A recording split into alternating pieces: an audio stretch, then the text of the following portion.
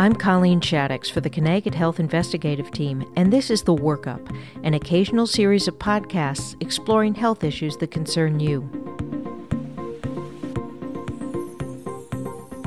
Some people rely on Medicaid to access health care, or they use other federal benefits like food stamps and housing assistance to build the foundations of a healthy life. A proposed change to federal regulations, though, is making some immigrants wary of accessing those services. Let's be clear up front. The rule change we'll be discussing has not gone into effect yet, but at the Yale Children's Hispanic Clinic, staff say that anxiety is high nevertheless.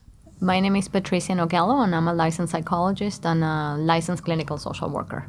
A few of our families that are in the process of changing their status, they are hesitant, right? Because they're afraid that if once they're going through immigration court, they realize that they were using some state benefits or federal benefits, they may deny their change in status, and they may not be able to apply for a green card or a working visa. Immigrants can be denied entry into the United States if they're deemed a public charge, that is, someone who needs government aid to support themselves.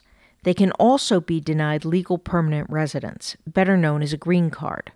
For the most part, only cash assistance now counts toward determining that a person is a public charge. But the Department of Homeland Security is proposing that a person should be considered a public charge for receiving non-cash assistance, such as food benefits. The proposal also puts new limits on Medicaid use. Clinicians say that's having a chilling effect in an already fearful community. My name is Dr. Marietta Vasquez, and I'm a pediatrician at Yale New Haven Hospital. Our primary work in the Yale Children's Hispanic Clinic, or White Chick, is to provide medical care that is culturally sensitive and language competent.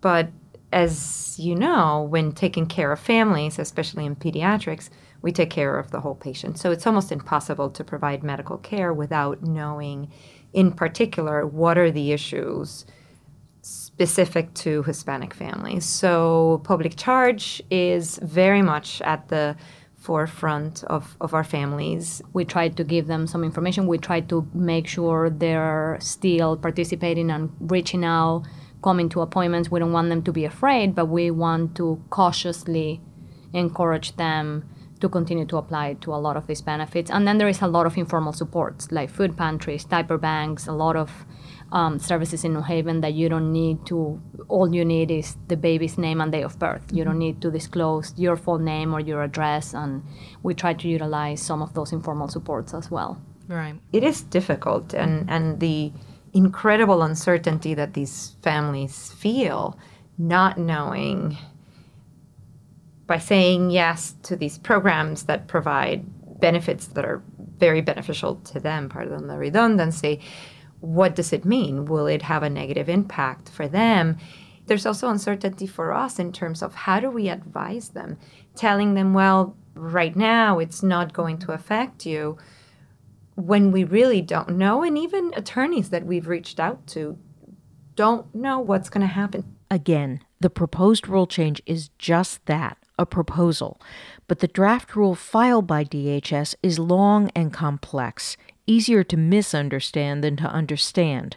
To make matters worse, an early draft of the proposal was leaked to the press. Under that version, services an immigrant's child used would count against the immigrant, even if the child is a U.S. citizen. The draft also singled out WIC, a nutritional program for pregnant women and young children, as counting toward public charge determination. Neither of these provisions made it into the final proposal, but families still have concerns. It's a hard position to be in as a clinician. I mean, you want every child who qualifies for WIC to get WIC. Absolutely. So again, we, as much as possible, encourage them to continue to apply and utilize benefits.